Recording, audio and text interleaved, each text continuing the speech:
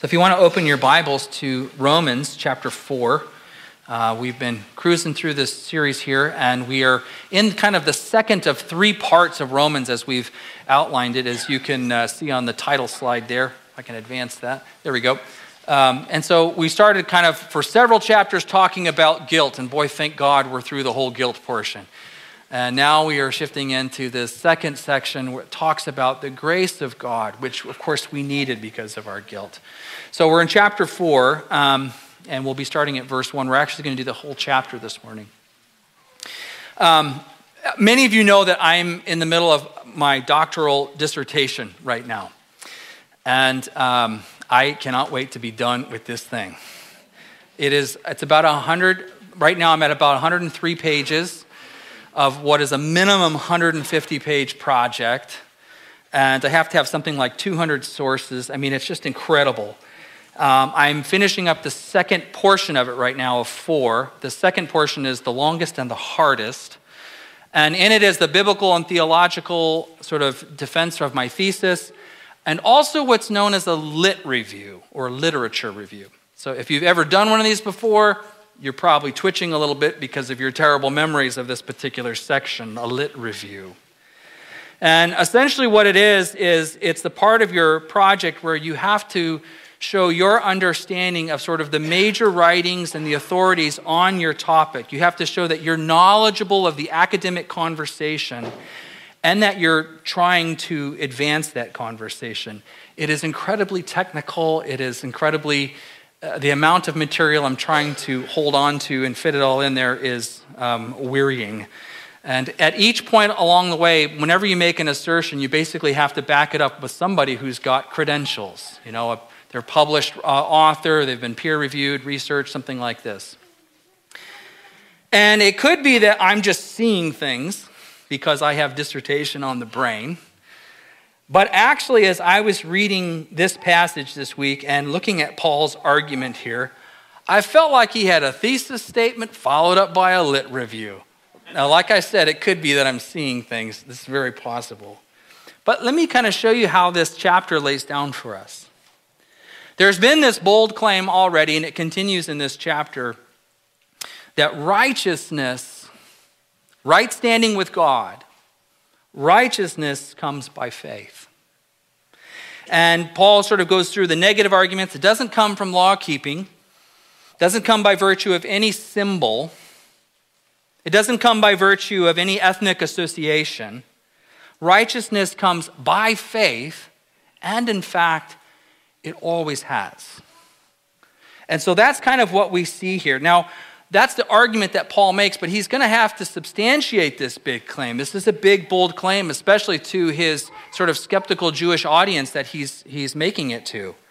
And so as we've already talked, kind of stylistically, what Paul is doing is he has this imaginary person with whom he's debating, and he sort of anticipates their questions and brings them up in his writing so as to advance his argument. That's what he does.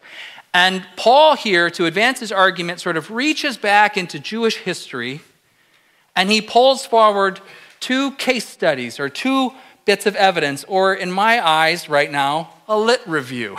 He pulls together some authorities from the past to substantiate his point. And those authorities are none other than Abraham, the father of the Judeo-Christian faith, and King David. So a couple heavyweights he brings forward. So the big point that I want you to take away this morning, if you follow along with the notes, sort of the main point right at the top of your notes is this, that Paul proves that mankind has always been made righteous by faith.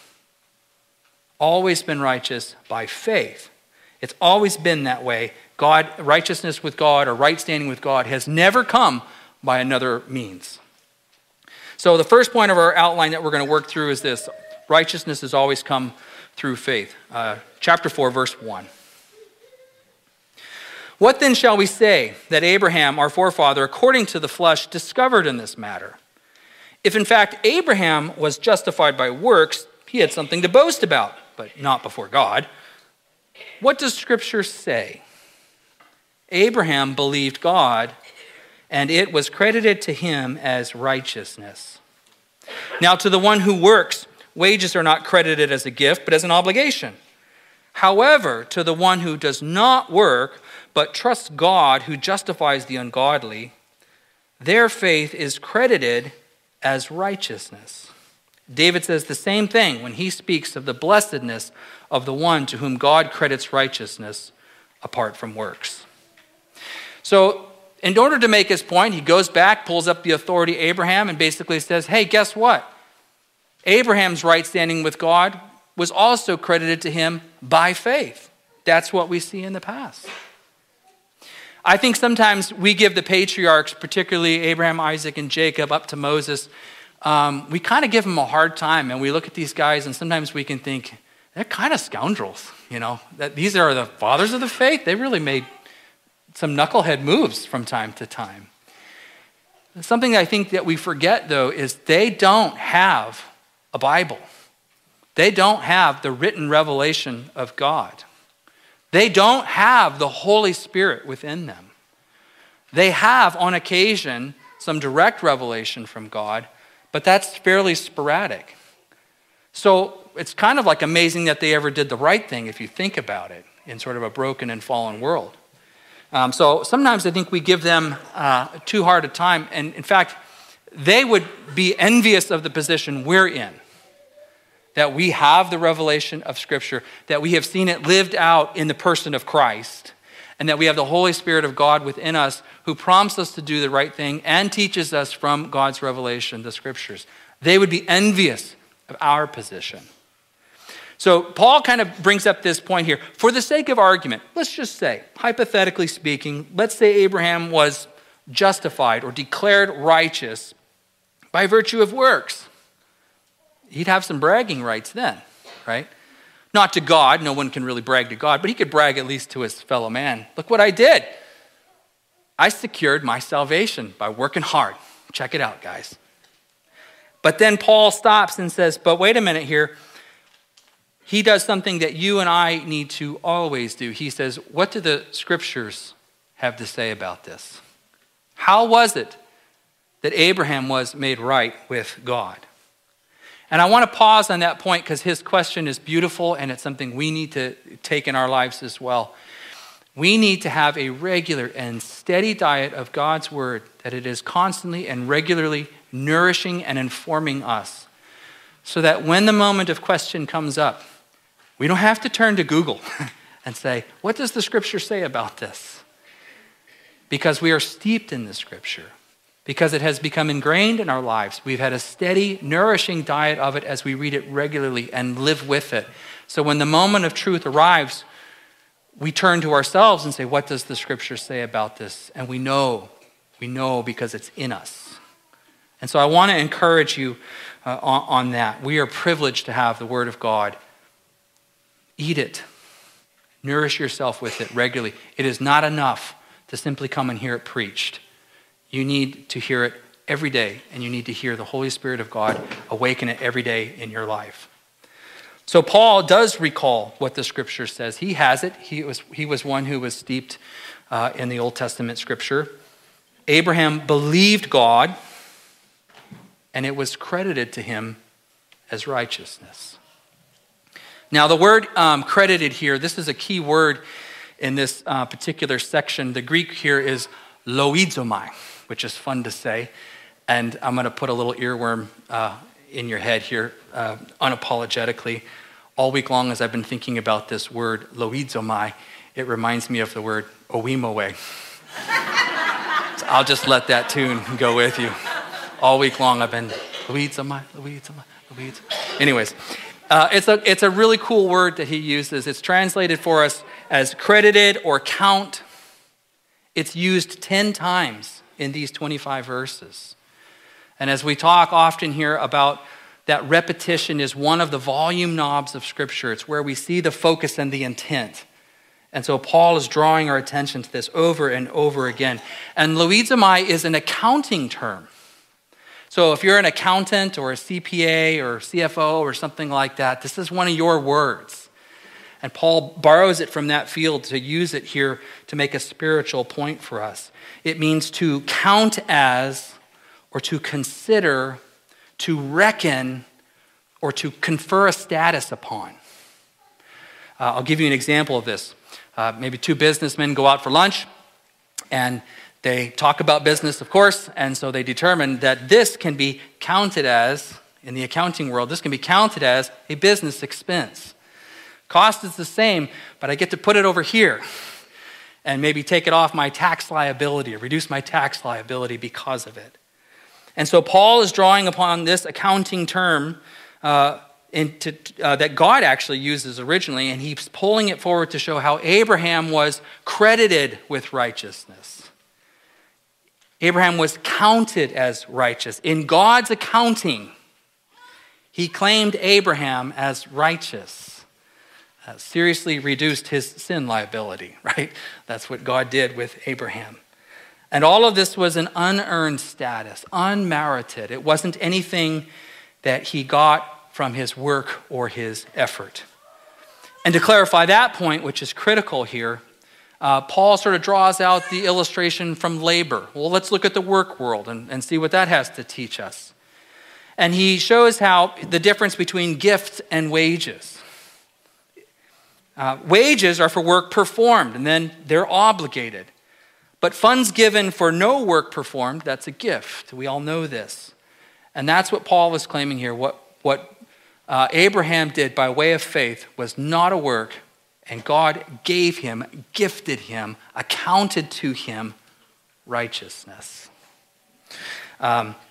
According to the accounting of God, Abraham's righteousness was not a wage for work performed. It was purely a gift. And interestingly, that we can be justified by faith, that's the way that it is. And what Paul is showing here is that's the way it's always been. Faith has always been the means by which one is justified. And this is important because I think we can oftentimes think like of the Old Testament saints. We can think, well, they became righteous through other means. We might think they became righteous by their law keeping, or they became righteous simply because of their ethnicity, because they were God's chosen people, or they became righteous because of works or symbols or something like this. And that's not the case. It's not the way that Abraham was justified to the Father. Those systems weren't even in place. His justification came by faith, as does ours. But then we might look at that and go, okay, but let's say Abraham was a special case. Well, it's almost as though Paul came equipped for that. And he says, well, let me bring up another fella. Let's go King David. He's an expert in the field in our lit review of this point. What does King David have to say about this? And what we find out is that David claimed righteousness by faith as well. Verse 6. David says the same thing when he speaks of the blessedness of the one to whom God credits righteousness apart from works. Blessed are those whose transgressions are forgiven, whose sins are covered. Blessed is the one whose sin the Lord will never count against them.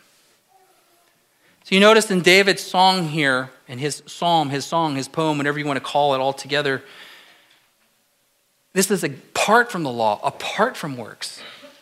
There's nothing here about merit or earning. There's nothing here about David's privileged status as king. It is purely upon God's mercy and his grace. And as this passage unfolds, it's clear that the really is a sinner. That sin is forgiven, covered, and not counted against them. So right standing comes by faith. That's the way it is. And in fact, that's the way it always has been. We can see it not just from one case study, but two. So we move to the second point here. Righteousness never came by means of a symbol. And basically what Paul does now is he's going to work through several sort of false thoughts. And one at a time, he sort of brings them up and then shoots them down. So verse 9. Is this blessedness only for the circumcised or also for the uncircumcised? We have been saying that Abraham's faith was credited to him as righteousness. Under what circumstances was it credited? Was it after he was circumcised or before? It was not after, but before. And he received circumcision as a sign, a seal of the righteousness that he had by faith while he was still uncircumcised. So then he is the father of all who believe, but have not been circumcised, in order that righteousness might be credited to them. And he is then also the father of the circumcised, who not only are circumcised, but who also follow in the footsteps of the faith that our father Abraham had before he was circumcised. All right, I do not like Paul's sentence structure, in case you cannot tell. I cannot hardly read the guy. Anyways, I won't pick on Paul. I'm going to get struck by lightning here on stage. But essentially his point is, what came first? And we find that it was faith that led to his justification, which was followed by the sign of circumcision. So as some upstanding Jew might say, we bear the mark of the covenant of God, and that is how we are saved. And Paul would simply go, that's not the sequence of events here. It was the status that preceded the symbol. And he kind of goes on with that, and I'll say it this way: circumcision was an outward symbol of an inward reality. We use this same terminology when we speak of baptism, right?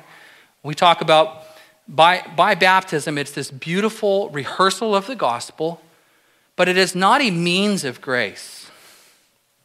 It's not by baptism that something is conveyed to the person. It's a symbol. It's a beautiful symbol. And that's why we practice immersion here, as we believe the proper mode. So a person is lowered into the water, symbolizing their death to sin. And under the water, symbolizing the cleansing that God has already done in them. And the raising up out of the water, symbolizing that they have been raised to new life now and will be to come. And so it's a beautiful picture and rehearsal of the gospel. It's a symbol, an outward symbol of an inward reality. And so I think circumcision is very similar in that same way. It's a sign of the covenant, but it's not the means of the covenant. It's a symbol, but not the substance. It's the wedding ring, but not the wedding vows, so to speak. And so the conclusion on this point is this: Abraham is the father of all who are righteous by faith. Not just an ethnic group, not just those who bear this symbol, but all who have faith in God. So then he goes on to the second negative claim, and that is that righteousness never came by means of the law. Verse 13. It was not through the law that Abraham and his offspring received the promise that he would be heir of the world, but through the righteousness that comes by faith. For if those who depend on the law are heirs, faith means nothing, and the promise is worthless, because the law brings wrath, and where there is no law, there is no transgression. Therefore, the promise comes by faith, so that it may be by grace and may be guaranteed to all Abraham's offspring, not only to those who are of the law, but also to those who have the faith of Abraham. He is the father of us all. As it is written, I have made you a father of many nations. He is our father in the sight of God, in whom he believed, the God who gives life to the dead and calls into being things that were not. So this next point here, righteousness never came by means of the law. And I think this is really a point worth emphasizing, because I think there are many New Testament Christians who have a wrong view or a wrong understanding of this. And we might think that once upon a time, righteousness did come through the law. Or we might think about the two covenants, an old covenant and a new covenant. The covenants of law and the covenant of grace, right? And we might look at that and go, well, see, they were made righteous by the law, whereas we are made righteous by grace. And that would be a total misunderstanding of that. So the short answer to this question is righteousness has always come by means of grace through faith. In Abraham, in David, in any of them. And so one of the things that we find, I think, particularly from the Reformation, the Protestant Reformation, they give us a really good tool that I would love it if we were just sort of conversant and very familiar with this. It's the 5 solas of the Reformation. And I actually meant to print them in your notes, and I didn't get it in time, so I apologize about that. But I want to go through them really quickly here. They are in Latin because, as we all know, Latin makes everything clearer, right? Yeah? Okay. So here they are. Hopefully you know these or have heard these before. The solas. Sola gratia, which means by grace alone. Sola fide, by faith alone. Solus Christus, which means in Christ alone. Sola Scriptura, which means according to Scripture alone. And Soli Deo Gloria, for God's glory alone. And the way we get to construct all of this is not just these 5 individual points, but they operate together to tell the story of the gospel. Salvation is by grace alone, through faith alone, in Christ alone, according to Scripture alone, for the glory of God alone. And that is one of the beautiful takeaways of the Protestant Reformation that affirms really what Paul is teaching here. Martin Luther also had this one pithy point. I was talking to my son this week about my sermon. He goes, "Oh, Dad, you've got to use this quote." So this is from Aiden for you all. He said, Martin Luther said this: "The law says, do this, and it is never done. Grace says, believe in this, and it is already done." I was like, oh, good job, Aiden. Maybe you've got a preacher in your future. I don't know. So Abraham's heirs are not heirs of the law, but heirs of faith.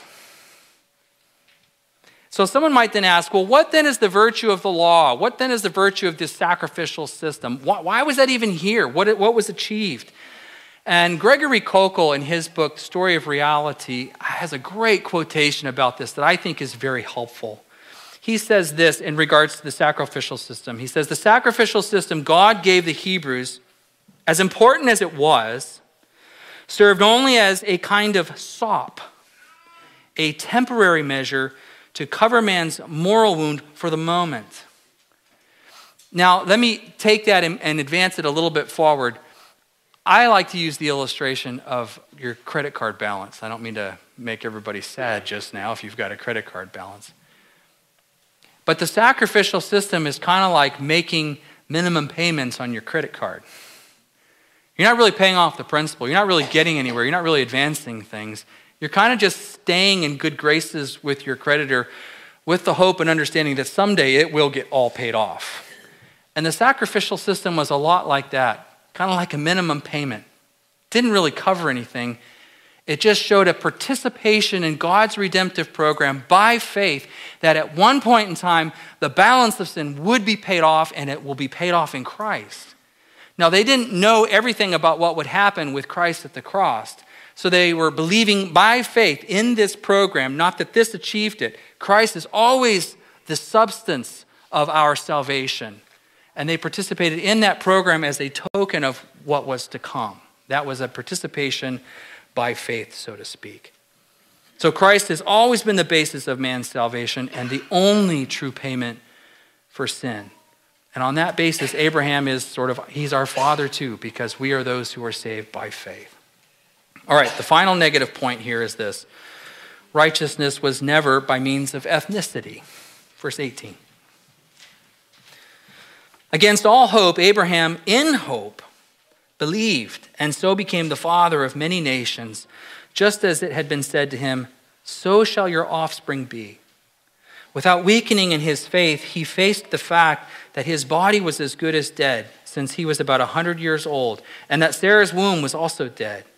Yet he did not waver through unbelief regarding the promise of God, but was strengthened in his faith and gave glory to God, being fully persuaded that God had the power to do what he promised. This is why it was credited to him as righteousness.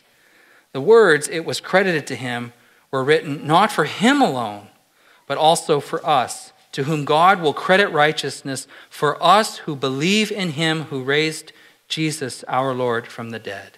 He was delivered over to death for our sins and was raised to life for our justification. So again, Abraham is the father of all who believe. Right standing with God was not just the sole possession of Israel as the chosen people of God, but that anyone who has faith in God's program of redemption through Christ can be justified before him and in right standing with him. Israel was privileged by God as the first recipients of the law. They were privileged as stewards of it. Christ came from their line. He came to them first. And even with Paul and the apostles, the Jews were given first right of refusal, so to speak. But the promise God made to Abraham was always about the nations. And we see this beautifully fulfilled in the visions of heaven to come. Every tribe, every tongue, every nation, not just one particular ethnic group. So the conclusion of all of his arguments here then is this: God's credit of righteousness is the possession of all who have faith in Christ. In the accounting of God, he can reckon us as righteous if we trust in Jesus and in him alone. Now that we've traced through Paul's argument here, we kind of see his thesis. We've looked at his lit review with Abraham and David. We've seen the negative arguments leading to his positive conclusion. We might ask ourselves this question: why do we care? Because in a sense, Paul is answering a question probably not being asked by many of us. He's sort of dealing with the question of a skeptical Jewish person wondering how these Gentiles can also be in the family of God or reconciled to God. They don't keep the law. They don't bear the symbol of circumcision. They're not of our ethnic group. How can God be gracious to these people? And so that's the question that essentially is being asked here. And Paul defends his assertion. In fact, people have only and always been made righteous through faith. Having proved this, justification by faith, I think the impact for us ought to be this: that we can stop and reflect upon how good the grace of God is for us. In other words, consider how wide is God's grace. The nations, all the nations, every tribe, tongue, and nation have the opportunity through faith to be right with God. Consider how generous is his grace. It doesn't cover some sin or a couple sins or a category of sins. But the grace and the mercy of God can cover any and every sin, all sin. Consider too that the grace of God is anchored in something. It's anchored in what Christ achieved for us. Aren't you glad that your salvation does not depend upon what you can earn? Because we would be DOA, right? But Christ achieved it for us. The grace of God is anchored. And I think all of this should lead us to celebrate. So I want to close this with a bit of a story to hopefully bring this home here. A couple years ago, when Eleanor, our middle child, only daughter, when she started to drive, we thought we need to get another car so she can get herself to school and pick up her brother and all of that. So we got another car. And anyways, when she graduated from high school, we realized that Aiden, my oldest son, down in Biola, and he had an internship in Seattle. He was going to need the car for the summer there, and we thought that's how we'll support him his senior year. He can use that for his internship and then keep it for his senior year at Biola. So anyways, so Aiden has the car down there, and it's still registered to me, though. Okay, you can see where this might be going. So we have a service through the postal service. Maybe some of you have this as well, where it sends you an email with a picture of all the mail that's supposed to come to your house. So it's nice because you can tell, did you get all your mail, or was maybe something taken out of your mailbox? So some of you are going, that's my application today. I'm going to get that service for my mail. So we have that. And I was looking at it one day, and I noticed that I was getting a piece of mail that said toll. So I opened it up and looked at it, and I'm like, toll, it's Seattle, what? And then I realized, oh, that turkey Aiden used a toll road, probably unknowingly, and he got charged. They assessed a fine, and they sent it to me because the car is registered to me. The fine was $3.50. And that's such an annoying amount. It's just the right amount to go, this isn't terribly important as you set that piece of mail on the clutter counter where mail goes to get lost. I forgot about it for quite a while. And then as I was looking at the mail that was coming in, I noticed another picture of a piece of mail, and it said, civil penalty.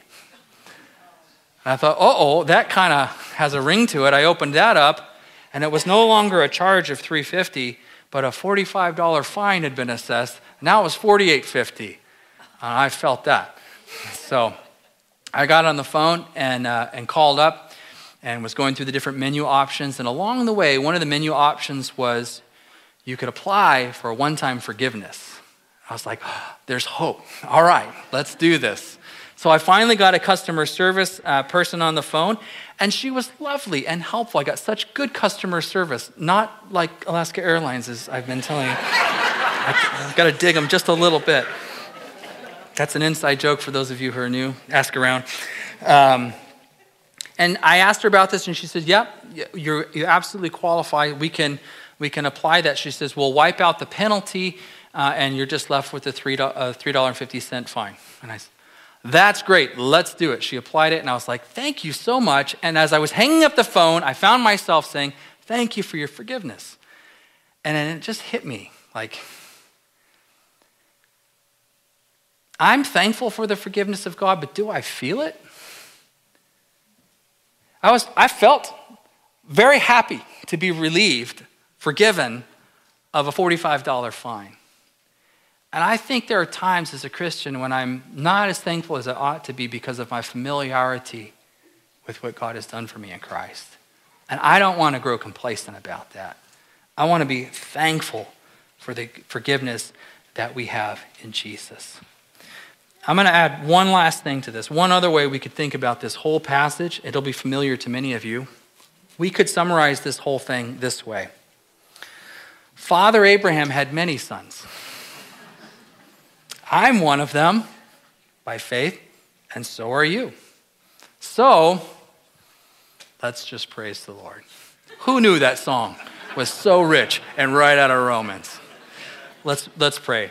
Lord, thank you for what you have done for us in Christ. Thank you for the way it was anticipated all the way back to Abraham, of one who would come and take our place, so that many nations, people from every tribe and tongue and nation, could be your family, could be forgiven, could be made righteous, not by any law keeping, not by any ethnic association, not by any symbol, but by Christ, through faith in Jesus and his finished work on the cross. Thank you for that. We want to rejoice in you for the salvation we have in him. In Christ's name we pray. Amen.